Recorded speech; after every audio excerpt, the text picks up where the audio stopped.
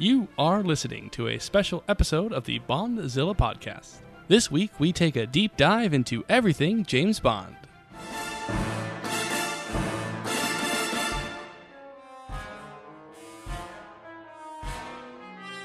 The name's Bond.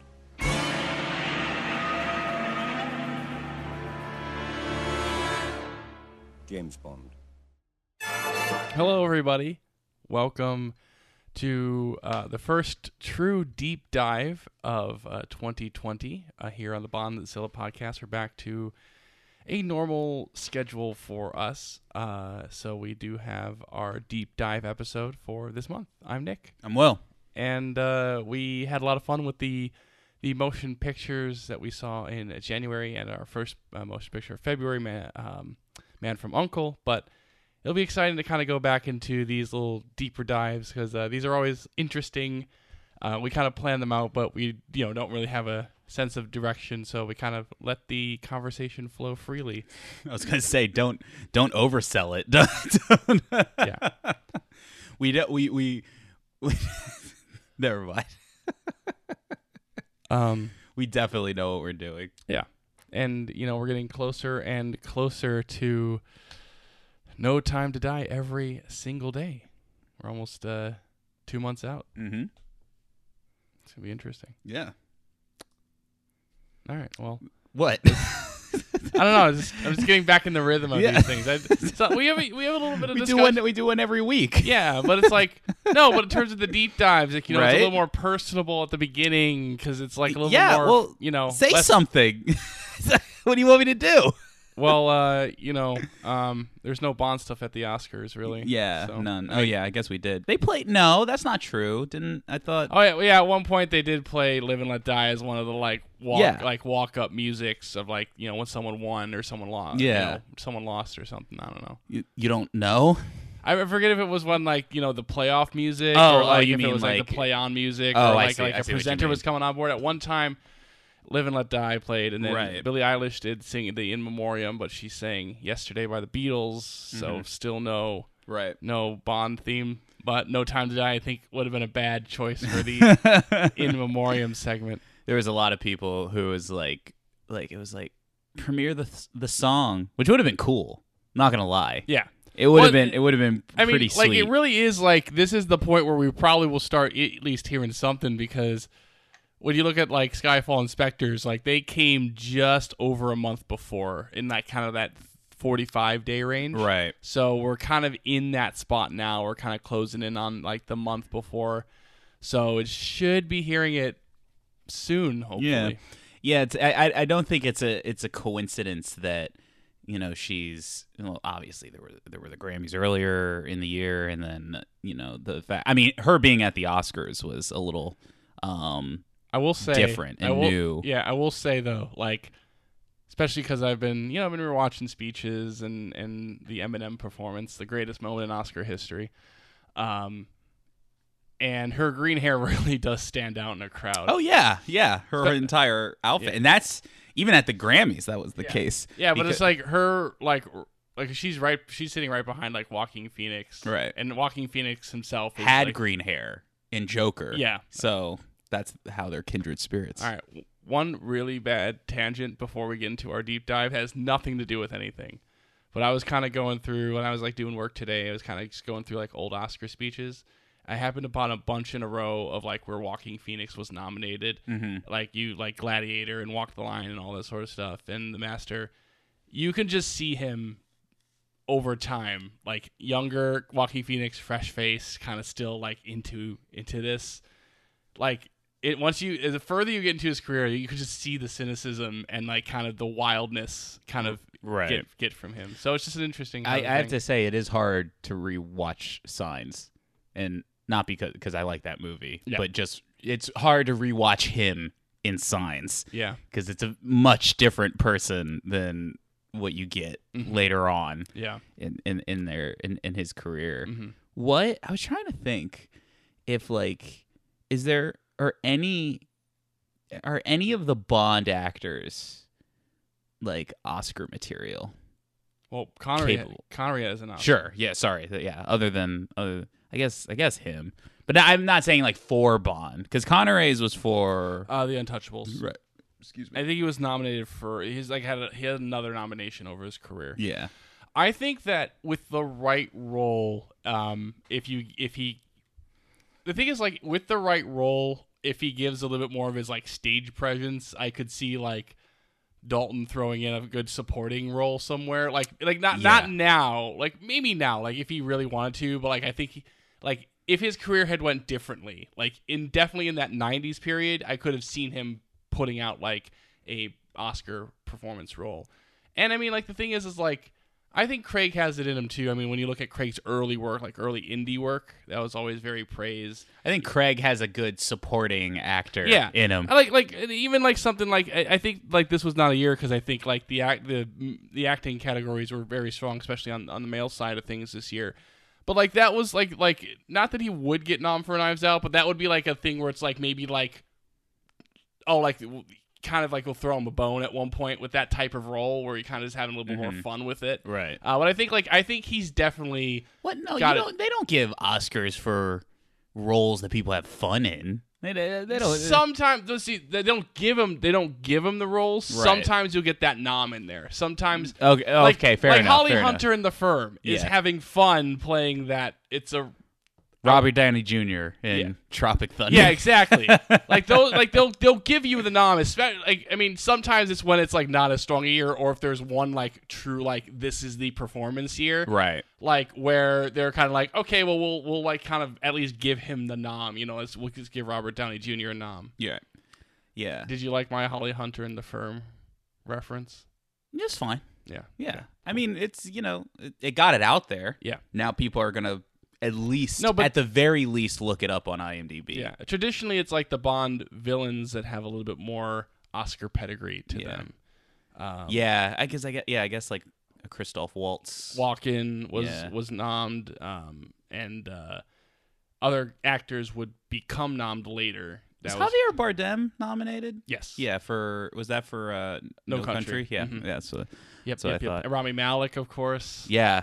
That was the one thing during the show. When he came up, it's just a man who was just made to be a Bond villain. Yeah, or just like a villain of some, like just the way he looks and speaks and his presence it's definitely dastardly. Jonathan Pryce. Yeah. He got nommed this year. He did. And he was a Bond villain at one point. That's true. Mm-hmm. That was his moment. Benicio del Toro was a Bond villain, henchman, and Honeymoon. He won an Oscar. Yeah. Yeah.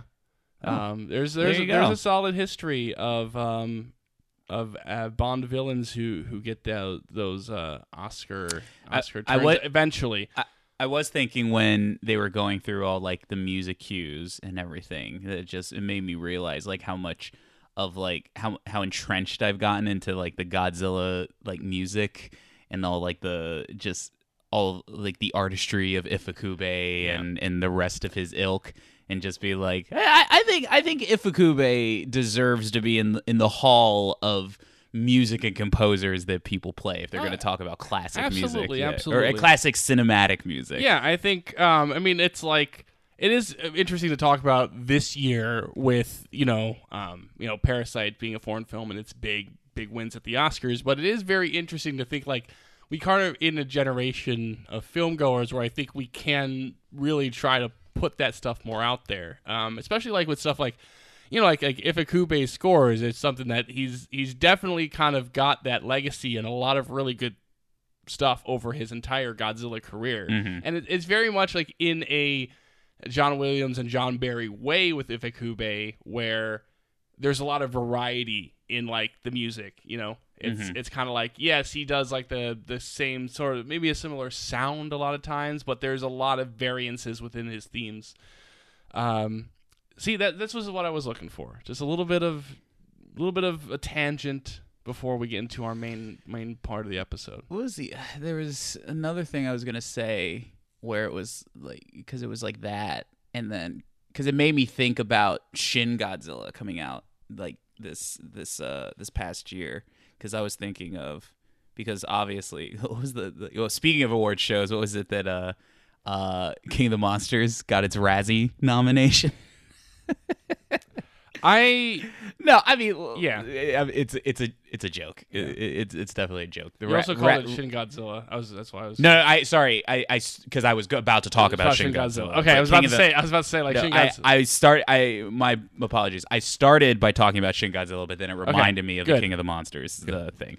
But yeah, no, the Razzies don't like deserve any more conversation than I'm giving it right now. Yeah. But because it was interesting going into it, because like, you know, we had talked about, like, I still think, probably going back all the way to 2014, is that Godzilla 2014 was probably left out in the visual effects race for the Oscars, because I would say, like, if I went back and looked at that one, that was definitely one that should have been in consideration.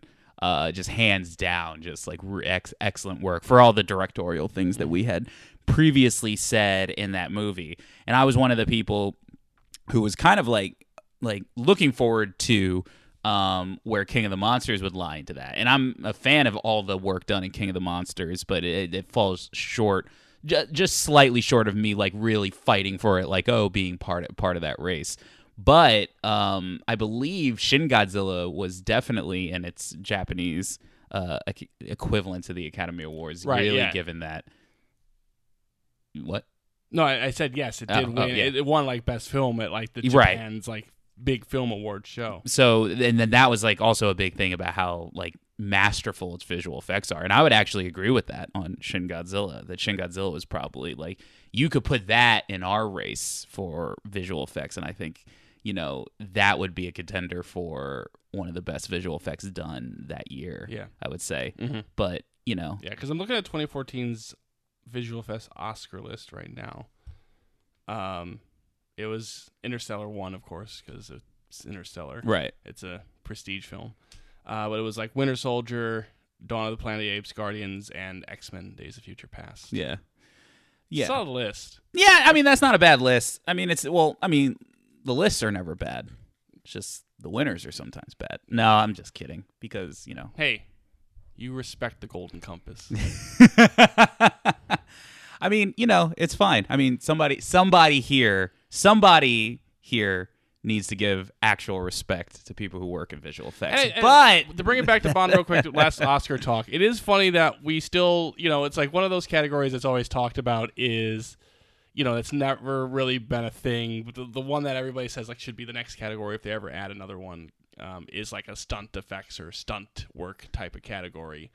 That was always been the one that people talk about, and I just gotta think about it because that's like a thing that like older Bond films would have definitely like swept up if that category existed in the time too. But that's it. Do people really want that? I mean, I guess they do. Yeah, because it was the last time. This is like Oscar nerd stuff, but the last time that they, it was like early 2010s maybe, there was a proposal on the table to add best stunts and best titles. What? Best titles? Like best like the title card, like that, you know, that type of thing. I was hoping. Yeah, I knew what you meant, but I was hoping that it was like, well, I guess, what is the best title? Yeah. What is the best titled movie this year? I can't tell you. Go. Which one? Like 2020? Yeah. Well, we can't choose Harley Quinn now. Birds of Prey already has 2 titles. Yeah, no, I was about to say it has 2 titles. Yeah, I can't. Is everything? No, go. Keep going. Okay. I don't know. Don't pay no attention to the man on the no, but that was board. Well, outside of the best achievement in popular film nonsense that happened last year. Right. The last time that was on the table was like stunt work was actually decently close, but they did not add any more categories.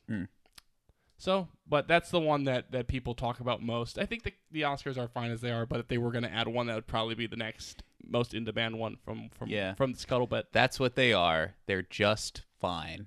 They're absolutely 100% just fine. Yeah, I mean, it's like I've definitely come down from my Oscar high horse. Mm-hmm.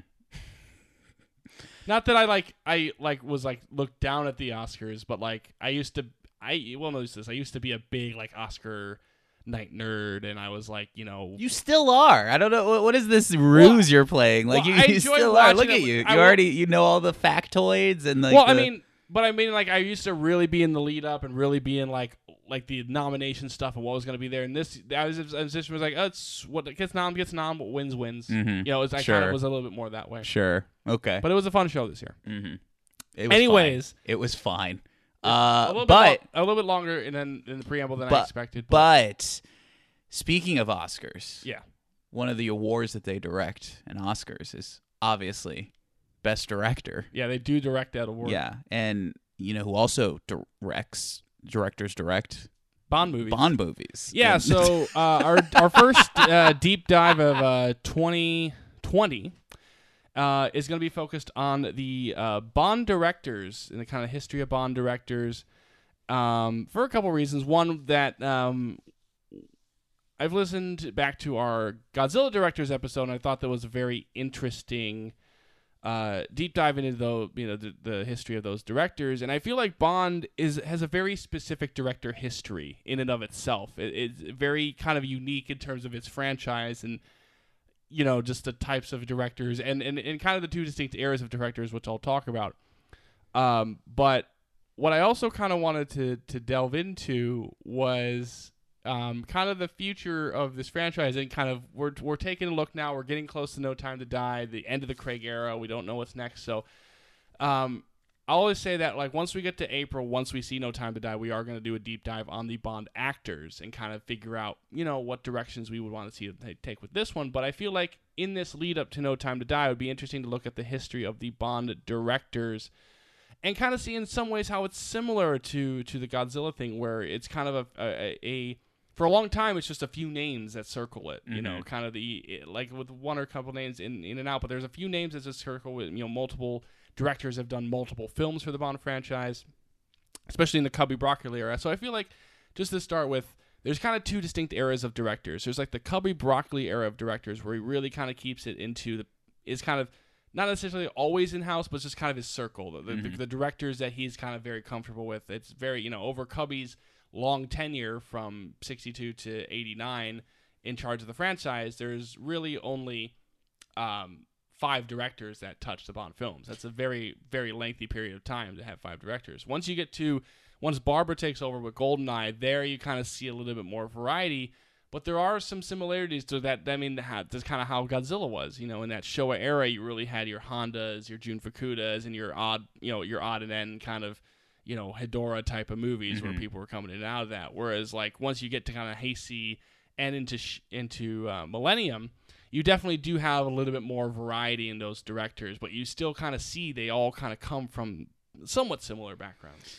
It would be like, just overall, if you were to think about the Bond franchise, so like, what would you say is like a common trend in the franchise with directors, in the sense that, like, if you look at, for 2 examples, if you look at the Godzilla franchise, I would say up until recently, into the modern age, I would definitively label it as in-house. Very much like they kind of like go through like familiar faces and familiar voices, mostly because of like the production timeline of all of the movies, is Right. that they were just pumping them out. Yeah. So when they couldn't get Honda, then they got Fukuda, and Fukuda just jumped onto the next one, and then they bring back Honda again, and then, you know, some of the people who have worked on it have worked on future films, have worked on the special effects or the writing, and it just seems like very in-house up until the modern age. And then another example of that, if you were to think of a big trend, it would be if you say, like, let's take the Marvel movies, for example, which I would say, like, the big trend would be, for the most part, picking not necessarily the because when you think about it, they don't always pick like the hottest name, but they pick like the cool name, but that has humble beginnings, that has just enough under their belt that they're just blossoming in the public eye. And like, if you look at, like, you know, your Taikas, your Kuglers, or even going more niche than that, you get your I'm blanking on their names, the Russos, who are famous more and like because they do Community and everything. So there's a lot of like for Marvel, it's a lot of like finding these weird niche budding choices, and Godzilla's in house. So what would you say is like the big kind of encompassing thing about I was directors? going, and I will go through the directors, but when I was going through all the directors of the Bond films, I found what was most interesting is a commonality with all the eras of Bond directors, with an exception here or there, is a distinct lack of experience with actual action cinema. Mm-hmm. Very much they like to take directors who have done more dramatic work, who have done more independent or smaller films. Definitely British or New Zealand is definitely the trend as well. I mean, Don't Time to Die is going to be Eon's first American director. Mm-hmm. And that was almost, in some senses, just kind of, a sense of we need somebody. But still, I mean, Fukunaga was a good choice in that sense. But it's very much like Fukunaga was a very good example. I mean, yes, he directed True Detective, which is a little bit more kind of thrillerish, had some actiony stuff, but then his major other film that he did before No Time to Die was Beasts of No Nation, which is very much kind of, again, heavy drama, not really like an action film, but more it's just kind of drama, socially minded type of movie. And I feel like that's very much a history through all the Bond directors. I mean, even those, the main original three of Terrence Young, Guy Hamilton, and Lewis Gilbert, the original kind of crew that did the multiple films for them. I mean, Terrence Young and Hamilton were very much their closest thing was kind of war movies, more so I think than else. But Guy really went between kind of war movies and a little bit more kind of dark comedy drama stuff. And then Lewis Gilbert was very much like a drama person. Like he, his most famous work before Bond was the Oscar-nominated Alfie, which was a romantic comedy drama about a womanizer who was finally facing the consequences of his womanizing ways. And you get to that basically all through, even when you get to like, Martin Campbell's kind of doing TV thrillers, and our director for World Is Not Enough, was chosen because he worked with, he had multiple films where women were nominated for Academy Awards. Like that was basically it. Lee Tamahori for Die Another Day did like a kind of gang movie, like a New Zealand gang movie that's kind of, again, smaller. We Were Once Were Warriors or whatever it was. So basically that's kind of what they look for, and that's what I think Barbara continues to look for. And again, you have your other choices in there, like, I'm sure, like, Sam Mendes is probably the most experienced director to do that. And I think that's the other thing that they do. They do definitely choose experienced directors, but they tend to, again, choose experienced directors that don't necessarily have not done things like Bond. Mm-hmm. They try to kind of get that alternate viewpoint. Do you think there's a correlation between that and how they choose the Bond actor? Yes, where it's absolutely. Like definitely not a hot name, right? Because most of the pretty much all the time with the Bond actors, it's very much someone who has never had like a mainstream established role that they, have either come from out of nowhere, basically like Connery did. Or they were basically more TV-based, like Moore and Brosnan were, or stage-based, like Dalton was, or independent cinema-based, like, Craig was, or plucked literally out of nowhere, like Lazenby was. Like, they basically, for their Bond actors, they do not star cast, and the directors, they kind of have gone that way, too.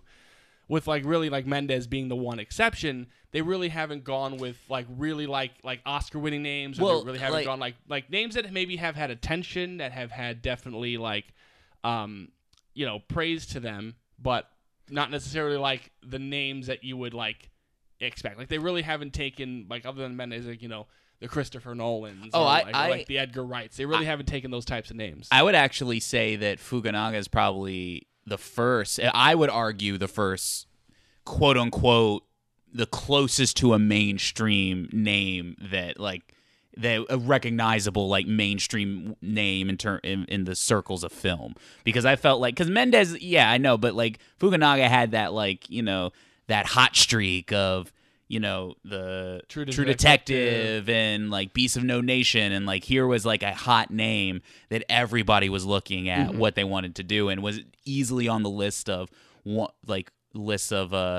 get him to do this movie or get him to do this type of franchise. And I just felt like he was in the public eye for film people for a while. So for him to get that role, and it's the first time, especially out of doing all of this, that I've heard a name for a director that was so recognizable, even it's slightly like that, seriously tossed around. Because you hear the Nolans and you hear the you hear like the basic, like you hear like everybody basic British director names. Whatever the director equivalent to getting Nathan Fillion into every movie is what film Twitter did. Is like it's just like, oh, who's a hot director we want to see take on this franchise?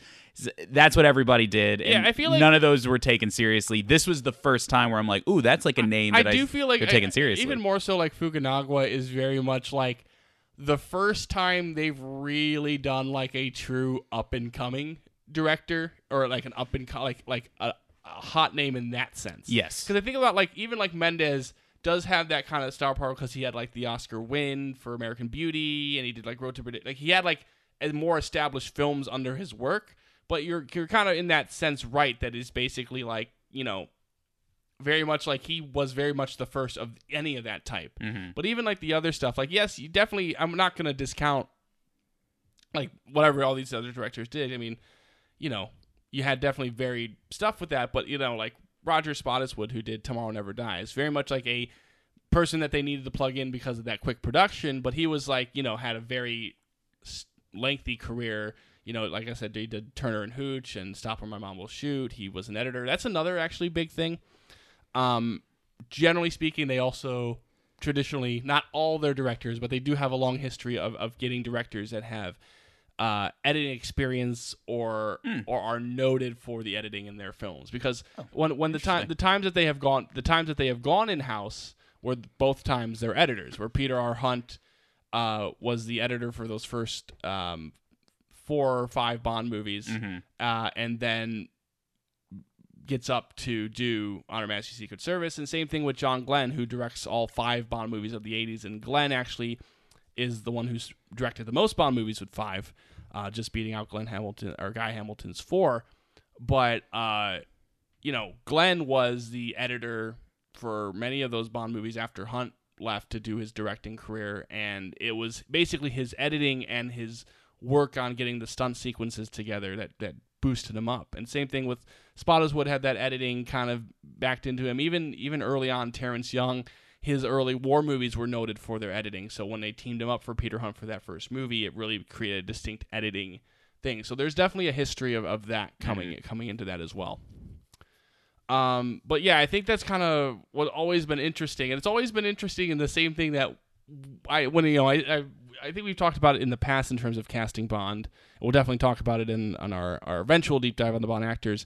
But just like they don't star cast Bond, there very much is this thing where it's like, you know, people will always say like, you know, film Twitter or whatever. It's just kind of keep pulling out the same old names that they It's want not to see. Bond. I mean, that's just kind of Yeah, like but anybody. it's just rarely do anybody suggest a and that's nuanced what's kind of choice. even interesting to think about in terms of like where Bond could go in terms of directors, is that you kind of never really know where they're gonna pluck from, right? Because I think like they always are looking for something different. I think, and that's kind of what I think Barbara has taken most from her father. Is that kind of the way to look at filmmaking and the way it look at filmmakers and kind of try to take something different. Yeah. I mean, and you know, like you basically can go through the whole history of it. I mean, I can mention every director that's ever made a film, but like, you know, if you in like a film just Yeah. in history. well, but it's like like if you're trying to say like who should be making a Bond movie in 2008 when they're doing Quantum of Solace. Like, film people in that time are not going to say, oh, the guy who did Finding Neverland. Like, they're not going to say that. No, sure. Yeah, that's why it's kind of really hard to even, like, determine what a realistic like, yeah. option Yeah. would be for it. But I do think, I mean, it's kind of funny that we're mentioning this, that in some senses, it's easy to kind of say, like, oh, the Bond directors are kind of in the background because they don't necessarily have that name attached to them, or, you know, like, yeah, definitely, like, young Hamilton and Lewis Gilbert, you know, did other things, you know, but they're kind of most associated with Bond more Right. than anything else. But it's definitely not to discredit the influence that those directors had on the vision of the franchise, because especially those original kind of directors in the Cubby era definitely leave their mark on kind of how the franchise is built and their strengths and what they bring to the franchise. And I think that's always been an interesting part, especially because those early directors, other than Hunt, all had multiple films to really put their mark on it.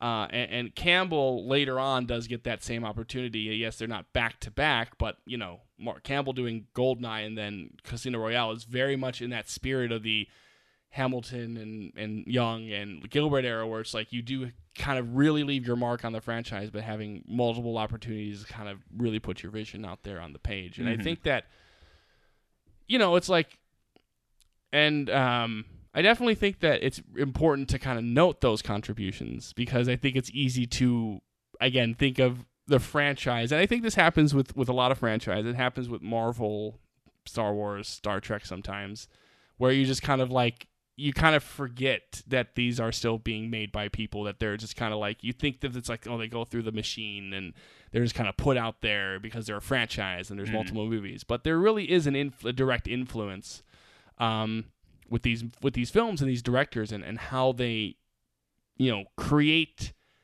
Bond as Bond. Right. And it doesn't happen that way if like Young, because like, Terrence Young brings his own kind of coolness, his suaveness. He molds Connery to being that iconic presence in that first Dr. No movie, and then only expands upon it within From Russia with Love and really kind of puts it on the forefront. And then Hamilton, when he starts with Goldfinger, brings his sense of dark humor and his kind of more, even ups the sexuality in some ways, which he was kind of known for in his own dark comedies, to really kind of bring the whole Bond package together in some ways. And then later on, like Gilbert, and knowing Gilbert's career before and after, it's always super impressive to me that Lewis Gilbert is kind of the best of those early Bond directors at the scope and the scale, because he does, he has the big volcano set in You Only Live Twice. He has the super tanker. He does Moonraker.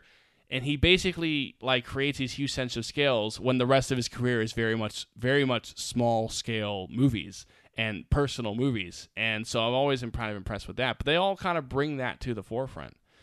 And even Glenn kind of gets a little bit like, yes, like he's definitely a little bit more of like the in-house kind of guy, especially because they get really comfortable in those 80s films, those later more in the Dalton films. But he does get the sense of like his experience with the stunt team and his experience editing those stunt sequences together. I think especially in License to Kill, The Living Daylights, and For Your Eyes Only, I think really bring that to the forefront. And I think Glenn is a little bit more based on the material he's worked with. I think even Young can kind of pull things out a little bit from his material, especially in Dr. No. But I think Glenn deserves that kind of recognition too. And then remind me name of Casino Royale's director again? The 2006 one, right? Yes. Because 67 had a lot of directors. Yeah. Martin Campbell. So Martin Campbell does Goldeneye and Casino Royale. He does both of those movies. So it's interesting because Martin Campbell being one of the few directors that I would say it's like, oh, I can pinpoint kind of like what his interests are as a director when it comes to these Bond films. And especially, the Bond films that he have tackled. He always has struck me as the one who has the most underrated, diverse like approach to the films. Yeah. Just because he also directed Goldeneye. Yeah. So he basically has the two kind of the 90s reinvention and then the major reinvention with Craig. But I actually think the difference between those two movies is a very underrated aspect of him because they're both, there is definitely a quality of him as a director taking that time to focus on the character of Bond as much as those movies allow you to do. But tonally and visually speaking, very different to the point that you would think it was made by two different people with like a certain aspect of it being the commonality between the two. Yeah, and I think that's very much intentional of Campbell's just personality, because the whole thing about Campbell is that he's very successful with Goldeneye, and basically, like, you know, before that he had done like a British TV miniseries that was kind of, you know, doing New Zealand stuff. He's a, you know, New Zealand-based director, and then kind of being plucked into this Bond world and this major reinvention, this major success. And he's, you know, of course, invited to do Tomorrow Never Dies, and he essentially says, I don't want to do the same thing twice. And so when he gets that call again from Barbara Broccoli to do Casino Royale, and he you know, because it kind of, his thought process was very similar. It's like, well, I've already done my Bond movie, but then seeing that, oh, this is different than the last one I did, I can make this even more different. I can put a different spin on it. I think that's definitely his, you know, his filmic personality is like. But can you think of a director who, when they come back to the material, have that completely different point of view of it?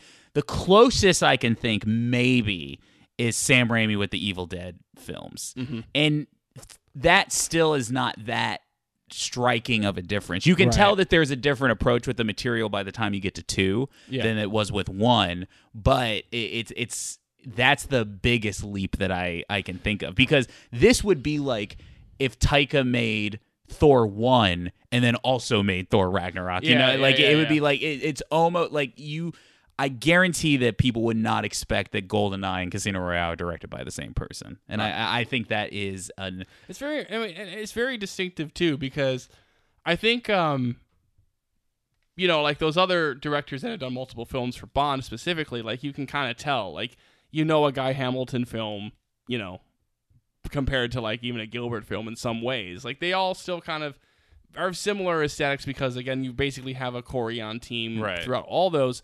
But, like, just kind of knowing, especially if you've looked at all of them, like, you know, you can definitely tell, like, Guy is a little bit more out there with his humor and his very bad female characters.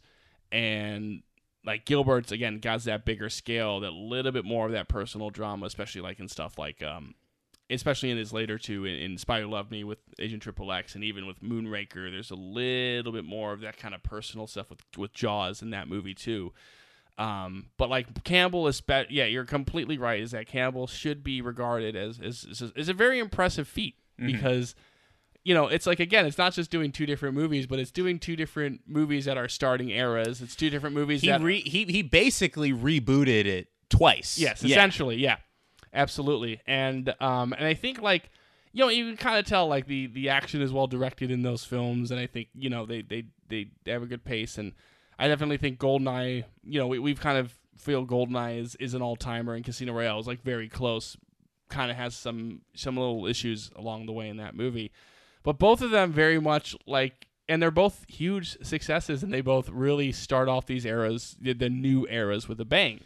I think it would take me, because going back to your comment about that it's easy to think that all these movies are just kind of churned through a machine, and I'm definitely on board with your thinking about that. That, you know, I think that you always need to give the benefit of the doubt that, like, you know, that there, you know, people really working on these to make them. It's just easy to get jaded by that aspect of it. The Bond franchise, though, is interesting, though, because it doesn't, in all fairness for me, it doesn't quite have that movie-to-movie leap that you can distinctly tell, like, who's directing which type of movie. And that's why I think it would take me multiple views, especially for those early films. I think that's, like, my kind of advantage. No, absolutely. Like, I definitely think that the thing about Bond, and it kind of runs, I guess, what people think about Marvel, and in some senses is kind of the way, is because Marvel, the whole thing is because they have their cinematic universe. You know, yes, they have all the different directors that, you know, put their stamp on these films, but there is a sense of a continuity between them, despite the fact that they are, you know, different directors. Right. Like, there's still like a similar, you know, there's similarities between all the movies, even between directors. Well, it's the same thing with Pixar, where I would argue that Pixar tonally and what they always get at is pretty much universal throughout the whole movies. There is a style to a Pixar movie, and there's some tropes of the Pixar movie, but when you watch the movie and you know the directors, especially like when you have Brad Bird as a director, you can watch each one of those movies and see where the priorities are in each movie, especially when you watch like some of the, like the early Lasseter movies and things like that. You can just tell where the things are. Yeah. And I think it's like similar with Bond in the sense, again, because it's all Eon was doing was making these Bond movies, and especially within that Cubby era, you basically had the same people coming in every time, and just maybe pulling in the director to put their little bit of stamp on it. You definitely kind of feel that the Bond movies all exist in this kind of similar world, especially with that Cubby era.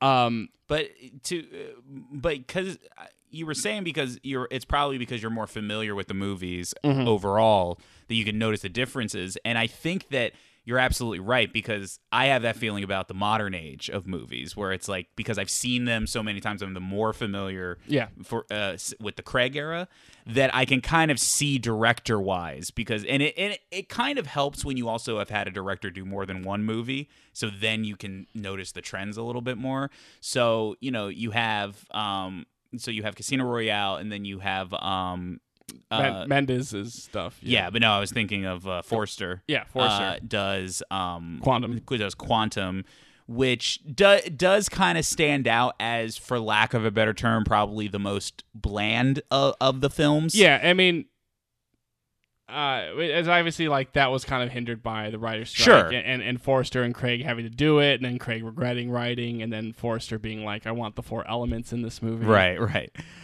So you have that, and then you have Mendes come in and do 2 films, and then automatically, if you look back in retrospect, you see that Mendes is definitely wants to add a little bit more visual styling to certain scenes. Way more willing to have fun and humor with it. It's not quite to the humor level that maybe I would want, but definitely at the time there was a sense of like, oh, this movie. Clearly, it was definitely a change in pace. Yeah. That we're going to start cracking jokes in these movies now, and you can see that was extended into Spectre, and you can always through Skyfall and Spectre, a little bit of the dabbling with let's get a little bit bigger with some of the gadgets, and even if we're going to tease some things, maybe some of the stunts. There was definitely a more, and it's funny, and then when you get into the whole 1917 and the whole one take thing, and how massive of a spectacle it was, even though it was a war film.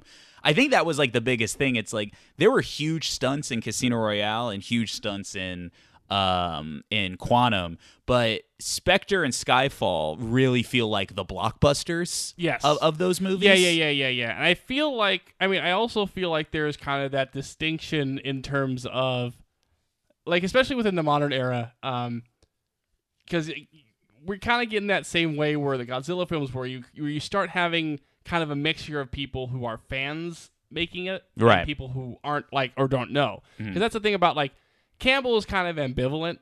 He's just kind of he likes working on GoldenEye, but he's still kind of ambivalent to Bond. So it's just kind of can bring that kind of different view to it. He has no qualms about flipping the script on it. Yeah. Whereas but he still had a familiarity with Bond. Whereas Forster had no familiarity with Bond, but was basically again asked by Craig to do it because Craig working with him before. And or Craig wanted to work with him, so basically he's just well, I'm just gonna do my whole old thing because I don't have any really place to put Bond in history. I'm just gonna make a movie. And then Mendes is a Bond fan. It is a noted Bond fan, so kind of bringing in a little bit more of that blockbustery feel, I'm sure, was very much intentional and a means of kind of bringing back kind of sort of the feelings of stuff probably stuff that he enjoyed growing up, stuff like Thunderball and Goldfinger, and just that sort of big tone to it. It's just interesting because that's how, in my experience, that's what's interesting about following a director's career. It's you see these movies, and then you see him do 1917, in which there's a big spectacle to it. So clearly that's where some of his priorities were. Mm-hmm. I mean, I always go back to Sam Raimi doing Drag Me to Hell after the Spider-Man movies, and there was a level of, you can tell that this guy's just letting loose and letting his full Raimi out, and you can see. And then when you retroactively go back and watch something like Spider-Man 3. And I'm not trying to get on. This isn't meant as a dig at the movie, because it has its fans. But there is a level, you watch that movie and you can kind of see ooh, Sam Raimi's itching to play around with some toys. He's ready to get back to his campy way, like even more so than because there's a couple things of camp in those previous Spider-Man movies, but in 3, I always feel that there's a little bit of like, ooh, something's ready, a monster's ready to come out, and then you see Drag Me to Hell, and then you're like, oh yeah, there he is. That's actually I've never really considered that analysis. Oh really? Yeah, I think about that all the time. Yeah, but I mean, you kind of, I mean, to be perfectly fair though, I mean, Martin Campbell does follow up Casino Royale with Green Lantern, so I don't know. That's a direct comparison. Yeah, that's true because then you have the, but no, I don't know because I mean, I was just making a Green Lantern joke. But it is interesting because as a director, it could just be like, well, now you're getting into, you know, the big budget, high profile franchise filmmaking, and maybe that's just where. I mean, Cary Fukunaga doing this, we kind of have said that like Bond is in that interesting place where whether it's deserving or not, it kind of has become that blockbuster or main popular franchise that has a little bit of the prestige to it that you have directors saying like, oh, I would do that. Like you have Nolan like saying that, oh yeah, I would do that because there's something about Bond that doesn't quite have like, it's not like a Star Wars, it's not a Marvel, it's not a DC. I do think that is the interesting thing about coming into Bond as a director is that even with this whole history over 50 years, we're going to get to 25 films, there still is very much a level of a variety of Bond. Like, there really is, like, very much like, yeah, with the Star Wars, you know, or even a Marvel, there's kind of like, you know, like, you can play with the world a little bit, but there is still a box you're playing in. Whereas it feels like with the whole Bond franchise, you know, we've had the funnier guy films, we've had the more serious, you know, Campbell movies, you know, we've had kind of Gilbert's made it bigger, and then Glenn went to go smaller. Like, you know, you can kind of do bigger and smaller Bond movies, and there definitely is a little bit more room to play with in some sense of the word. I'm still... See, I think you and I know that. I don't ever get a sense that the filmmakers let themselves utilize that information. Especially now. Yeah. I think you still had it a little bit with, like, especially with the freedom in that Brosnan era. I feel like all 4 of those films kind of have a little bit of, like, you know, and Tomorrow Never Dies is still, like, kind of in a weird sense because of how rushed that production was. But just, like, GoldenEye to World Is Not Enough to Die Another Day, which is definitely... Die Another Day is definitely a director letting himself just play in a sandbox, right? And sure, kind of going big. Yeah, I feel like the Brosnan era kind of gets that done, and I feel like, you know, I feel like kind of just yes, in some ways, like the way that those older Bond films were directed and made, like you don't really, it's not as apparent, but I do definitely think that like when you look at like, you know, like Lewis Gilbert getting a chance to play with those bigger sets, and you're looking at sure, especially like or when you look at like the development of those Guy Hamilton films.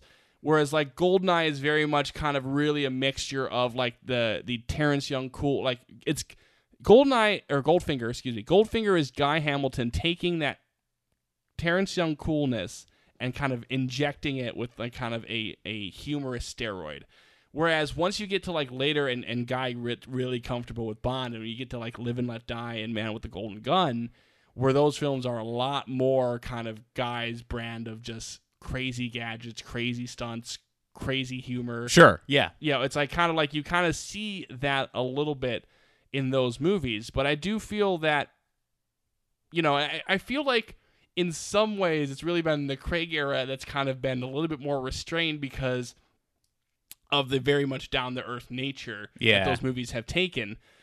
Because I feel like, you know, there is a subset of directors out there somewhere that definitely want to see like a world domination plot in a Bond movie again. I don't know if like that's what like Nolan wants to do, but Nolan has also very said distinctly that if he did a Bond movie, he'd want it to be the first of a new Bond. Yeah, like he does not want to play in someone else's. And I should have to say those have been the most those have been the strongest directed movies in my opinion. And well, yeah, be like any time that they restart a Bond has been the best directed movies, I would say.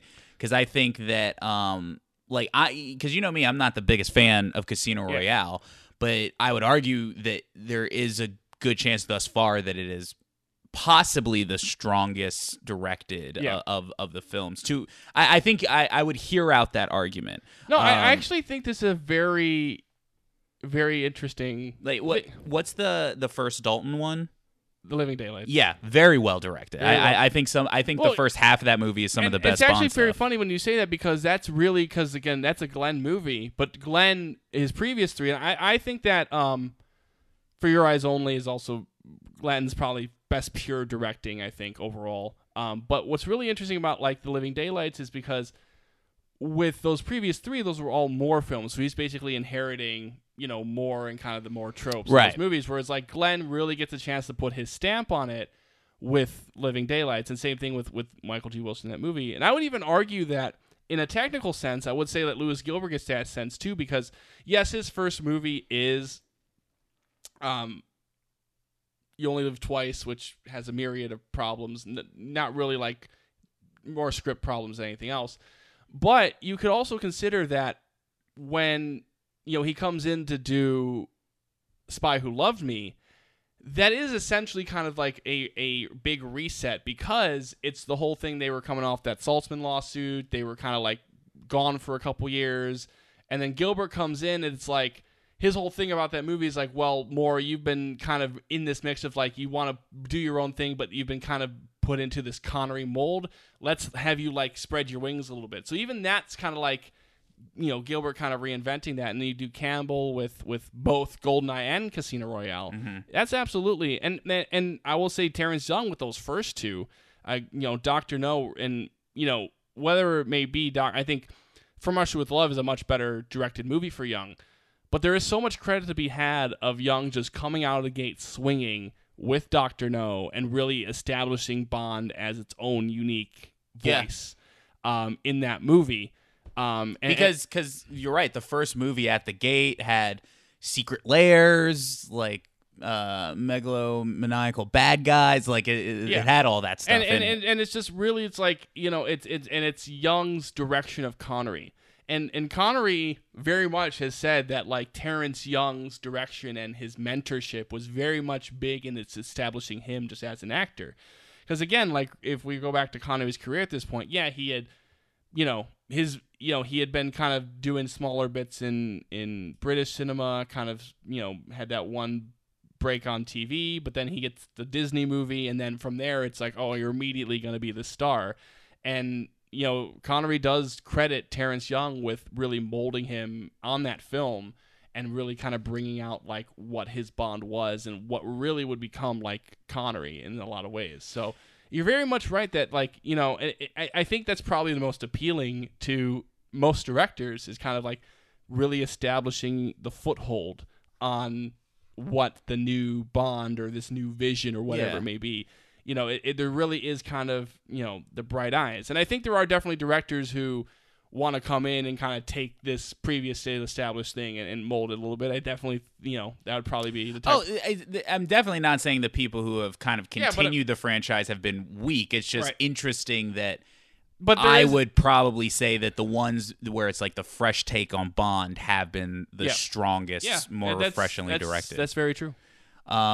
And the other thing I want to say, because I don't want to throw it under, but it's just the nature of like this specific franchise. Because I think if you look at the Marvel films, the DC films, this is more so with a lot of recent franchises. Horror films actually have always kind of had this thing where it is kind of very telling when different directors come in and like they have a different take on it. Like so horror films have had this for a while.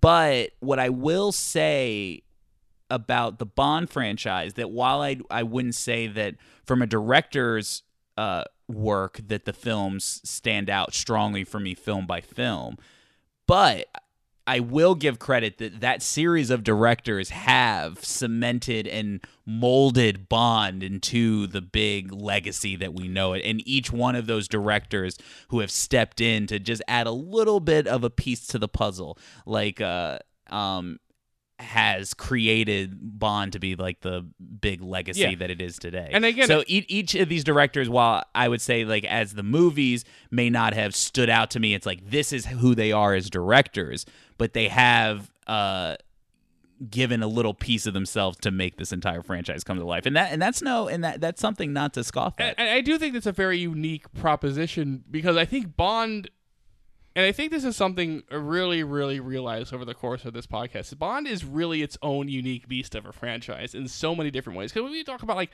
Marvel and DC, or we talk about like even stuff like Star Trek, it's like, yeah, it's like they have their franchises, but they're so big and varied in many ways. And even like Star Wars has gotten to that way even before like the Disney era of that franchise. And like I feel like what's so unique about Bond is it really is like one character in all these different adventures that, you know, for most of his career weren't really continuity heavy. You know, maybe had, you know, occasionally like you had a Jaws come through, or had a reference to his wife, you know, a reference to Tracy, but really, you know, it's these 25 films of all these unique individual adventures, and you're playing with the same character, and then you're playing with the same core group. You have your Bond, you have your Q, you have your Moneypenny, you have your M, and then everything else is completely different and completely new.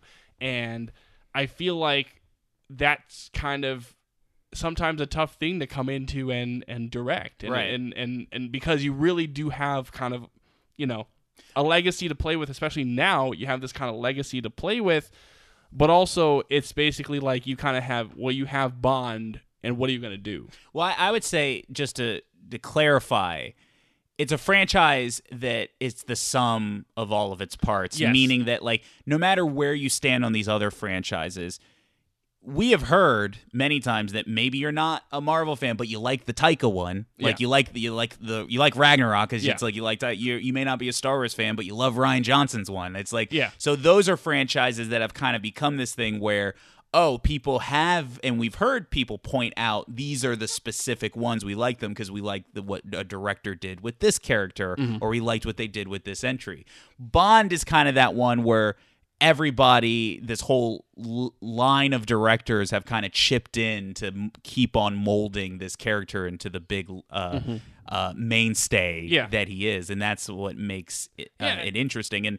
And all those choices, you're right. If you go back and dissect all these movies, they are all these little avant-garde, unique choices that the director has made, or these little things that you may not be able to pinpoint in the grand scheme of things, but if you put the microscope to it, you would definitely be. I mean, listen, like we make fun of it all the time. The slide whistle it's a total Guy Hamilton move. It's a product of some unique direction, but just that little piece is ingrained into what makes the Bond DNA work. I do think that's what I'm getting at, but like really it's like the Bond franchise has really been a melting pot of these directors all adding their stuff in. And I think especially because again most of them have multiple films in that early era, and then the directors that go in post Cubby in that Brosnan era just kind of take that ball and run with it. And I think that's what makes Bond unique in many ways. Yeah. And in terms of a directing thing, it definitely makes it unique in terms of stepping into those shoes. Yeah. And it's what's going to make it interesting seeing this Fukunaga one and then going interesting because, and while I don't think it has proven to be a complete negative, I do feel like right now the Bond franchise kind of has that concern of becoming so much of the icon that it's kind of maybe getting in the way of itself a little bit. I think it's going to be very interesting to see what Fukunaga brings because, you know, it's one of those things too, though, where it's like, yes, Fukunaga is definitely that name, and they definitely think he's going to put his influence on the film, but Bond 25 has also been a movie that's definitely been through a lot of different iterations. And, you know, it had Boyle on it, Danny Boyle on it, and then he left, and then Fukunaga was coming in, and they delayed the movie a couple times. It's like, yes. We forgot. Yeah, that's actually a good point. Sorry to interrupt, but Danny Boyle may have been, like, one of the biggest names that they would have had. Because I think at the time, that's what was so exciting to people, because it was such, like, a huge name in the director field that, so... it is funny that they almost had one like that. I mean, it's not to say that they haven't discussed it. Like I think I've mentioned before, like, you know, their first, you know, foray into like their early forays into possibly doing American directors was like John Landis, who had done the Blues Brothers and Animal House and stuff like that, kind of bringing him in to do another Dalton. You know, early career like Steven Spielberg, which wasn't a big name, but it would have been kind of a retrospect like type of thing. Right, and right. I definitely like the 90s. They definitely had, you know, they could have gotten Peter Jackson pre-Lord of the Rings, like kind of like, but Peter Jackson in that era is the perfect type of director they're looking for. It's like a director that's like, he's done some really notable things. He's been Oscar nominated for Heavenly Creatures, and like, you know, he's kind of done these weird little horror things from New Zealand. Oh, he kind of can bring his own voice, and then, you know, Barbara Broccoli didn't like The Frighteners, so she's still wrong on that. But like, that's kind of like, you know, they've definitely flirted with the pre-names before they've gotten there. But it's like, yeah, Boyle definitely would have been one of those bigger, you know, names, because just like Mendes, he's like Oscar nom, but he definitely has a little bit more kind of probably pop culture play in some senses of the word. I would also say his movies are probably a little bit more in the mainstream. In the mainstream, yeah. There's that as well. But I think about Fukunaga would be interesting to see, because it's very much like, there's a lot of pressure on that, him coming in and basically being like, hey, this is like wrapping up the Craig era, right? And kind of still putting a unique spin on it. I think that just visually, I think it's going to be a striking movie, and I think that it feels like it's taking that Mendes blockbuster feel and kind of even upping it in some senses, just based on how the action looks in the trailers and how they've kind of been promoting the movie. But it's going to be interesting in that sense to see how this one turns out, and then, you know, where they go director-wise from here. So this is like the thing, though, for me. It really is difficult to like find a good fit for a Bond film, I think. Yeah. I don't disagree on this. Because creative-wise, and I've been hyping this up and how much I wish it was just like a full thing, but just on the creative side of things, somebody like a Phoebe Waller-Bridge writing it was something that really interests me based off of her previous work. But it's hard because I'm trying to find that happy balance between what they could realistically do and my own dreams, as it were. I think because I was thinking about this too, because I'm very much like, I don't want like a Nolan or a Wright to like do a Bond movie. It's interesting that would be kind of like, it's kind of in the sense that like, I would like to see an alternate universe where that happens. Like, I would like to see the old. I don't want to necessarily have Tarantino's version of Casino Royale in this universe, but I kind of want to peek and see like what that would be like. I just don't want to spend the time on that. But I got to be honest, my hot take is that I'm kind of over the whole get big, like, no, I that's what I'm saying. Big like film lovers director to do franchise, because I think it's just like, I'll say this: you want your Tarantinos, you want your Wrights, you want your Nolans, you want them to do their movies. Yeah, like those are the movies that you want them to do. I agree with you. They're always going to be the happiest and do their best work doing their own thing. And that's not a knock on either one of like doing that or doing a franchise. It's like there's some people, and there may be some suggestions I would give, like while we're recording this, that I think could easily fit into this franchise, and be good fits, and bring artistry to it as well. So I'm with you on that one. Like, but it's like I kind of like, it's more so like the morbid curiosity of like what that would be, more so than actually seeing it. I guess that's like kind of the thing. Sure. Though, but here's the problem. My issue with that is that you dangerously get into like, well, when people want like a Tarantino like Bond movie. Like, do you really want that, or are you just thinking of the SNL skit of somebody like, oh, it's Bond, but Tarantino. They're talking about Royale with cheese? Like, you know, you're just thinking about it like through like that lens. It's one of those things where I do think that there's certain directors that like, it's just they're not going to fit within that system. Like Tarantino needs to make his own movie. Like when he was going to do Casino Royale, it was because the rights were up in the air, and if like he could just get the rights and just make his movie as he wanted to make it, then sure. Like, Tarantino's not going to fit within, he flirted with that. We talked about it with Man with Uncle in that era. Like, Sure. Tarantino flirted with that period of his life with the Man from Uncle and Silver Surfer and Green Lantern all in the 90s, Right. and then he decided to do Jackie Brown, and then that transitioned into Kill Bill, and that's really where he found his true, like, It would voice. be different if one of these directors would come in and make one of these movies that didn't have any of the trappings that they have done before. And I know that may sound counterproductive or counterintuitive to what people want, but that would be the most interesting thing to me. Yeah. It's like, if you got Edgar Wright to do his thing, but it didn't have any of the Edgar Wright isms, Yeah. that would be interesting. Well, it's just because Edgar Wright's an interesting thing, because I think, like, when you look at, it'll be interesting to see what his next film's like, but when you look at, like, Baby Driver in comparison to, like, the Cornetto trilogy, like, Yeah. Baby Driver's a little bit more of a straightforward, like, kind of film directing wise. Sure, Like, it still has its visual trappings, Yeah. but it doesn't do all the, like, the very Edgar, like, the things we think about Edgar Wright. Sure. It's very much in that sense. But, like, really, in that sense, honestly, what you're really leading towards with any of those types of directors is you're essentially going to be eventually, you're going to run into a Edgar Wright Ant-Man situation. Sure. Where just the things aren't going to line up. One person's going to do their vision. The producers want to kind of keep it a little bit more Bondish, and that's what's going to happen. Oh, especially something with like Bond that Yeah. has the legacy producers on it, and they ultimately do call the shots. It just is how it is. Now, I was thinking about, like, directors or directing-wise, and I genuinely would like to see a female director for a Bond Oh, me movie. too.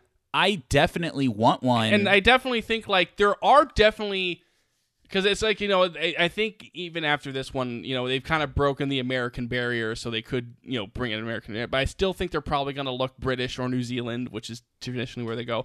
There's definitely a lot of, like, female directors that fit their traditional kind of lower, like, not as big names that way.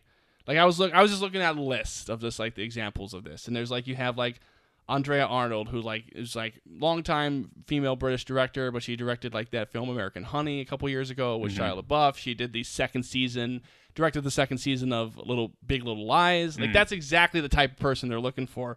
Or, like, Lynn Ramsey, which probably isn't someone who wouldn't do it, but she did, like, We Need to Talk About Kevin and that other movie Walking Phoenix, like, 2 years ago. But that's, like, again, that type of person. Or even, I mean, the girl, the New Zealand girl who's doing the live action Mulan. I don't know if they would take her after doing that Mulan. It kind of maybe depends on how the movie does. But she did Whale Rider all those years ago in Right. 2002. And again, that's the exact type of movie that, like, Barbara Broccoli loves. And I was kind of looking for that stuff. So I think, like, that's the hard part about really realistically taking a Bond director.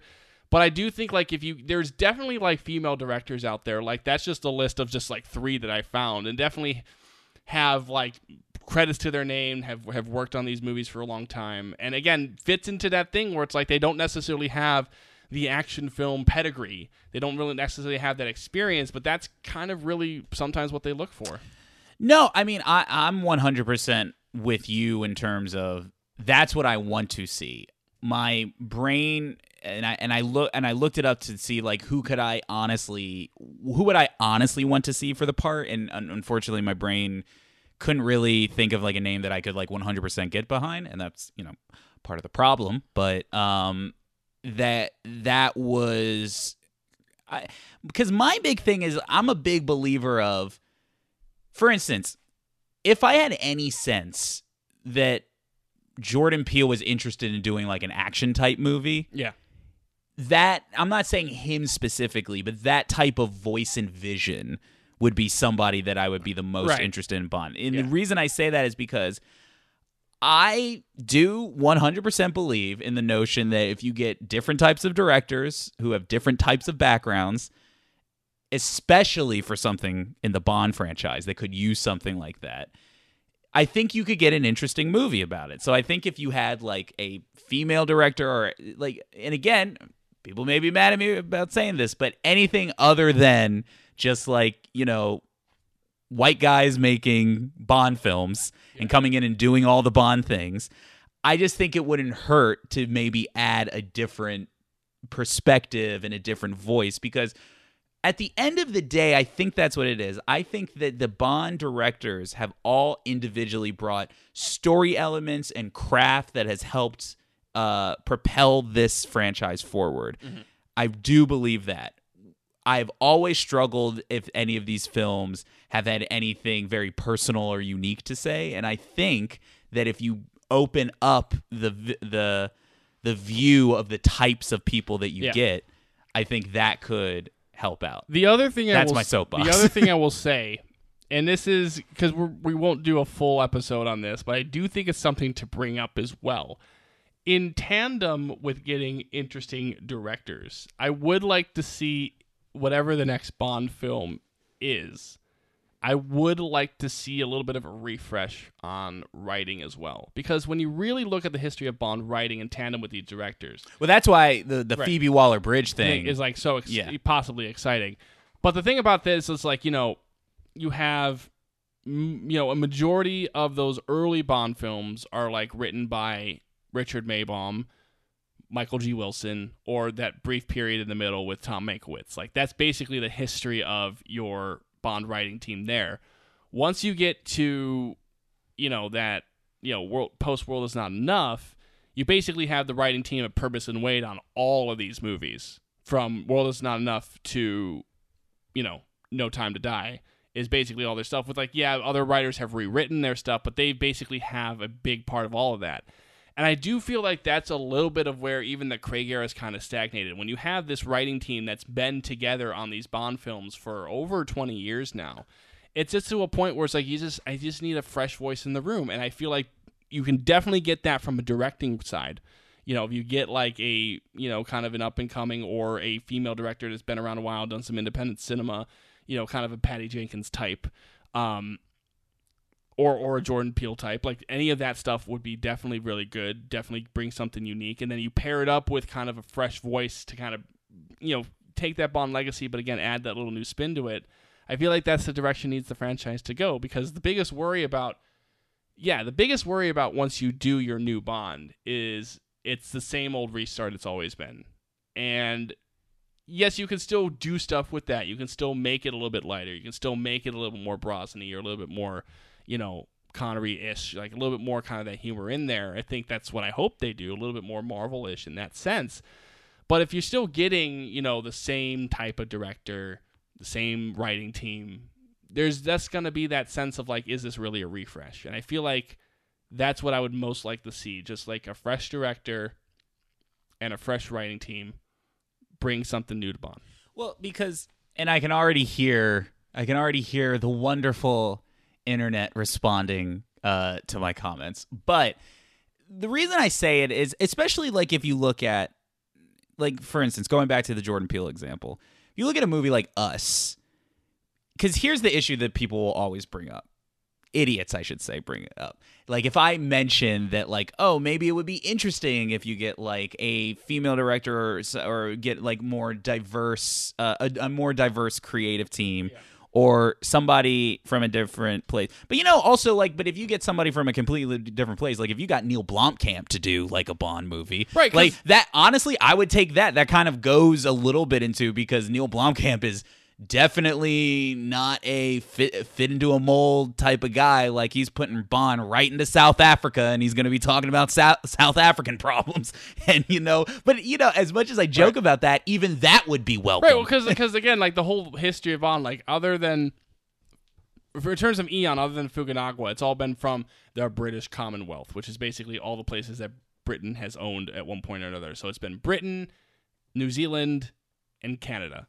Have been like where you get your directors from. But and even the Canadian one was technically born in Canada, raised in Britain. So it's like you basically have Britain and New Zealand. That's where you've always gotten your directors. So getting like, if not like a female director, of course, I mean, you could still get a female South African director. You can get a female, Asian, like Japanese director. Like if you got this somewhere in... Get the Evangelion team back on board. Shin Bond. The point is that it's very easy for idiots to come at this and being like, and translate what I'm saying is that I want to see, quote unquote, I don't know, what are they saying now? Woke Bond or something like that. Bond. But that's not, no, that's not what I'm saying. Bond can still be a misogynist. Probably we shouldn't be that way anymore. But like it's true. Maybe you get some lady director on there who likes that about him. Who knows? But the point is like, it's not about having this quote unquote like wokeness or whatever. It's just getting a more diverse group of people in the room because frankly put, like, you have the Broccoli's getting a team of people, and I think it's just evident in the material that they could be a little bit more unique and different in their casting, as opposed to just getting similar. I mean, is what I'm saying making sense? Yeah, especially with the next one, because this would be different if we were talking about like, we know, like, this would be different if we were talking about if we had this exact discussion post Spectre and we knew, okay, we have one more Craig film coming. Like at the point we did, it would be a little bit different if we were talking about who's going to direct the next Craig film. But you're next time you're establishing the new direction for the franchise, you're establishing the new 007, and at that point, it's just, unless you get a Lazenby situation where the person just decides to be one and done, you're establishing the next 5, 7, 10 years, the next decade of Bond. Yeah. With whatever choices you make in that first one. I mean, and that's what we've talked about with the importance of those first Bonds. When we talk about Casino Royale, GoldenEye, Living Daylights, Dr. No, and even, like I said, the Gilbert's Reset on Spy Who Loved Me, which defines kind of that rest of that Moore era in a lot of ways. Like, you really are kind of doing a big reset on everything Bond. Like, still taking the things that make Bond Bond, but you're really establishing the tone, establishing the style, establishing the mood. And getting, doing something unique in that first one will only serve to hopefully, make a unique set of films. I think when you get somebody like Ryan Coogler to do Black Panther, who adds those little levels of flavor because of, like, look at his background, look where he came from. And again, even using the Neil Blomkamp example, look at, like, his background, where he came from, look how he makes movies. There's just a level of, like, let's say you make Bond. I'm not saying you have to make it anything about, like, and again, it's counterproductive to even assume that when I mean, like, bring on, like, let's say, and like a black director, that now it's all going to be about, like, black problems or whatever. That's not what I'm saying, but it could be interesting for somebody with a different background to be like, okay, so Bond, the social issues in Bond, because Bond does touch on, like, some social or governmental or world issues, maybe will be a little bit more different and nuanced than the satellites are bad. Right. Because like, that's really where we are with the Bond franchise, is that computers are scary and you're an old dinosaur Bond, except when you're not. That's all I'm saying. Diversity in the casting, and just a little bit more outside the box thinking. With the now, it's just like a different perspective. It's just like, again, you have those opportunities within the Bond world, because especially, you're not using the source material much these days. You are basically creating all new, unique Bond adventures. Like, that does give you an opportunity, and especially because Bond's a world traveler. Like, that's the whole thing, is like, you can go anywhere in the world, and technically we can go back to outer space, guys. That's not something we have to ignore anymore. We can go back to space. But we have the whole world to play with, and so just getting that different perspective just even means that you can really take a look at the world through Bond's eyes in a different way. And you can kind of, like, if Blomkamp does send Bond to South Africa, then he can take Bond in a unique South African, authentic experience. Yeah. And that would be cool. You know what? Get Neil Blomkamp to do a Bond movie. Do it. The Blomkamp Resurrection. Yeah, I like that. I have some names that, like, if I had my complete fan casting of, like, director names. I mean, is there anyone you want to mention? Yeah, I mean, like, listen, I actually think if you were to say, like, any of these names, it would get me excited, because this is kind of, like, now more into the level of, like, it's a combination of what I would really want to see and what would make me excited. Like, honestly, like, I think that if you got Lord and Miller to do a Bond movie, that would be 100% what I want. And the reason I say that, though, is because clearly these guys were interested in doing something a little bit more straight-laced when they did Han Solo, or when they were going to do Solo. I know there was all the rigmarole and all the complications about what happened that none of us know about, and who knows, it could have been like maybe they were leaning a little bit more into their funny. I mean, I doubt that they were just going in and making 21 Jump Street as a Star Wars movie, but I'm of the opinion where right now I can take my Bond with a little bit of a serious plot line that's ultimately funny. Yeah. That's where I'm at with my Bond. That's what I mean, that's all I'm asking for. If we were to go for the complete film Twitter casting of it, get Nolan out of here. Don't want him. I'm still on that. Be a boring Bond movie, I would think. Yeah. I would say if you got like Denis Villeneuve to do a Bond film. And here's why I say that, because Denis Villeneuve is probably the more interesting Christopher Nolan. I said it. Can you tweet that, please? Because think about it this way, like, because there's a thing, and I'm actually looking forward to Tenet, the new Christopher Nolan movie, and I haven't soured on Christopher Nolan movies, but I've come around to Christopher Nolan where there is such a specific feel and style and tone to all these movies, and some of that tone is very joyless. Right. I mean, Christopher Nolan used to be like your favorite director. Yeah, that's true. And there's a level of like the last thing I want my Bond movie is to be joyless. And not to say that Denis makes funny movies, it would actually tonally probably not be the movie that I would ultimately want. But Denis Villeneuve basically makes Nolan movies, but they look prettier and they're more entertaining at times.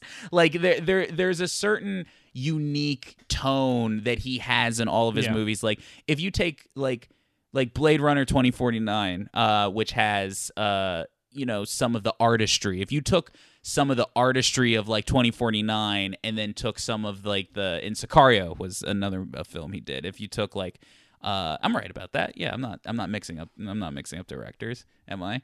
You should know movies, Nick. What's wrong with you? What do you got to look at your phone for? That's right. I'm calling you out.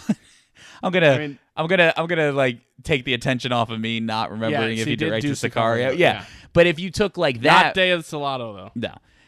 But if you took if you combine those two movies, like to me that's like an interesting way to like approach a Bond movie, because you can definitely, because his realism to me is at least more earned and entertaining and different for Bond movie than what Nolan's realism would be. Yeah.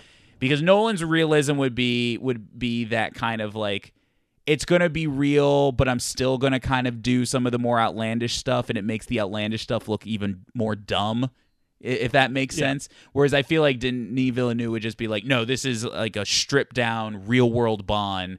Like, and we're not gonna like, so, and I feel like that would just be more interesting to me. Yeah. The number one choice that I would say that would probably blend the two together the best and probably be the most accurate, not accurate, but I would think it's just like the best choice for what I'm thinking of is probably somebody like Brad Bird. Because I think Brad Bird to me, when he isn't making movies about his weird his weird how do you say it, his weird exceptionalism like obsession, but I mean he did Ghost Protocol, which is one of my favorite Mission Impossible movies. And that movie he has shown himself to be a person who can make a thoroughly enjoying action film. It have just the right amount of like fun and color to it that I think would fit directly into a Bond film itself. And he does, I think, that penchant for wanting to delve into like some of the more big world issues would fit right at home with Bond. So those would kind of be some of my suggestions. Little all over the map.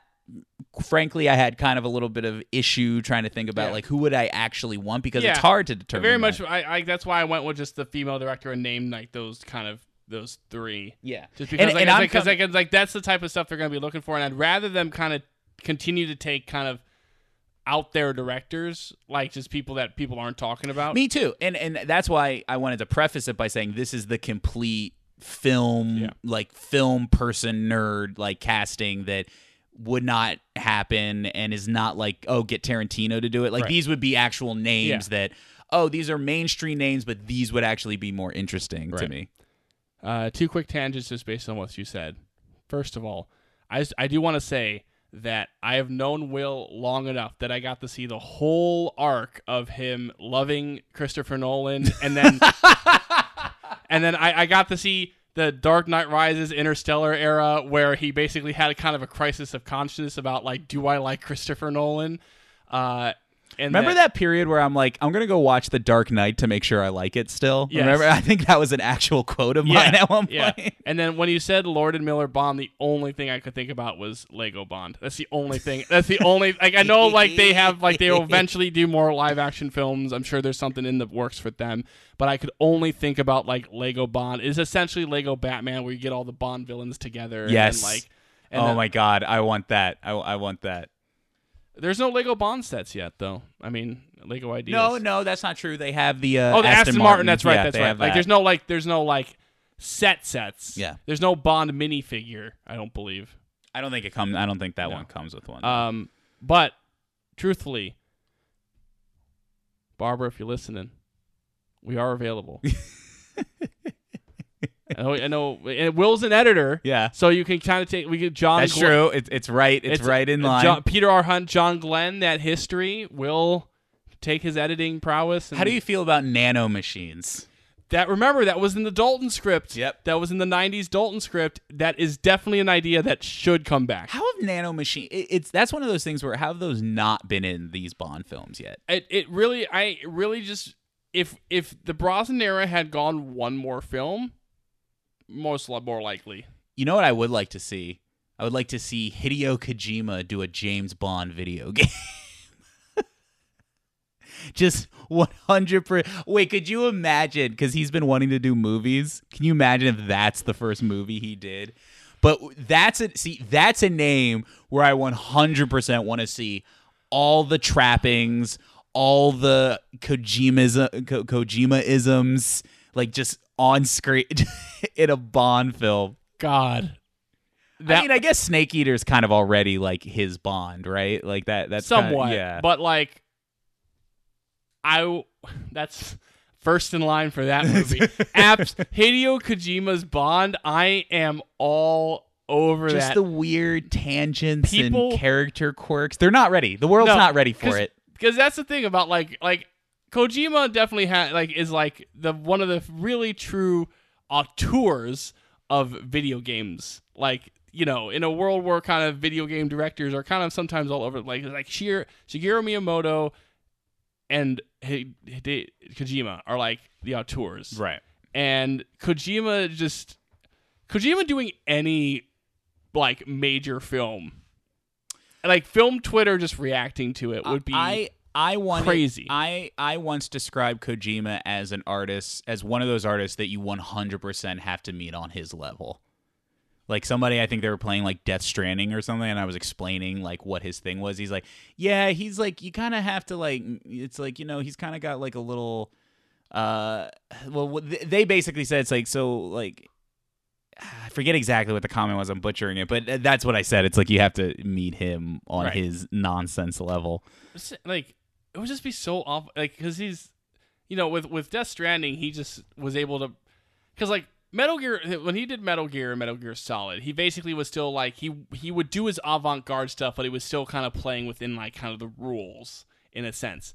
Like Death Stranding, once he got his own studio and basically had nobody to answer to, that's just one of those situations where he's absolutely like, I'm going full Kojima. And I mean, for him to go full Kojima on like any franchise, like Kojima doing Bond, Kojima doing like Star Trek, like any of that stuff would be like incredible to me. I gotta tell you, like if Kojima did it, then that girl definitely was psychic.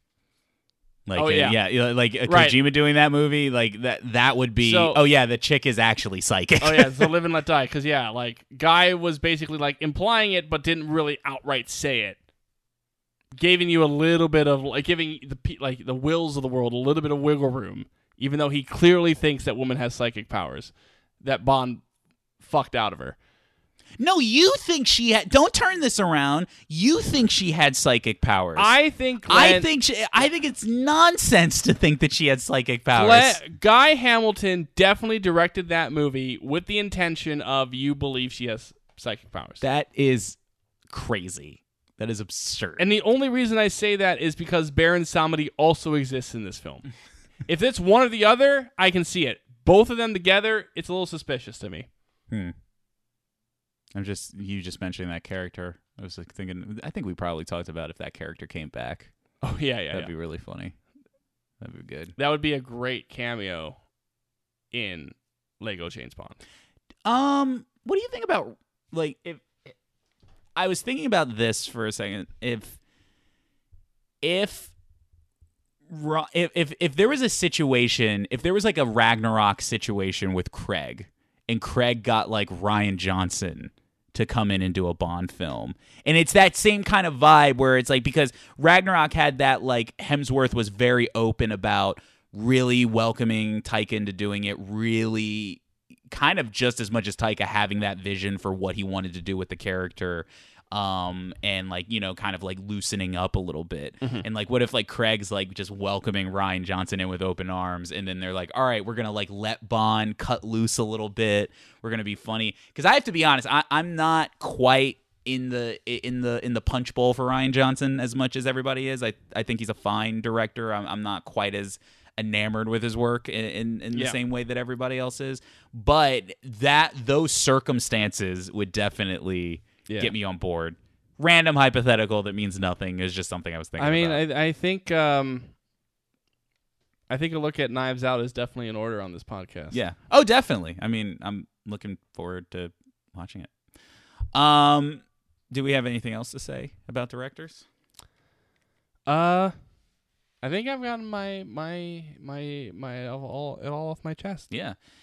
It is a very interesting history of directors, I would say. It's each director has somewhat of a unique story about how they brought on board, but I do think ultimately it is a feat that all of these directors have, all of their little tiny quirks have just resulted in this, in Bond. And it's something not to be ignored.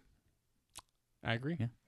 All right, well, I guess that wraps up us for our deep dive of this, the first of the year. Yeah. James Bond, Bond style. And we will dive back into Bond one day, someday. I mean, next month. Well, I mean, like, yeah, because I mean, technically, when it turns back to Bond, it's going to be till April, but we will do more Bond episodes. With Bond movie, I should say, but we'll do Bond deep dive in March, and we'll do the Bond actors in April. That'll probably be the best way to do the deep dive. We'll just go right off of No Time to Die, and then who knows what happens after that. Cool.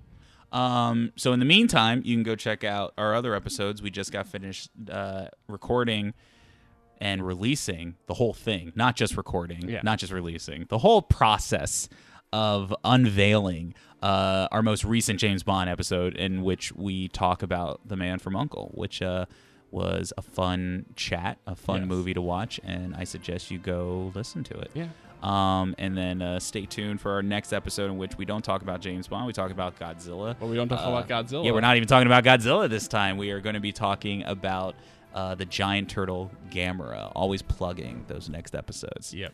And Flash Gordon right after that. Yep. So until next time, I'm Will. And I'm Nick. And you're Nick. And I'm out. Direct to that.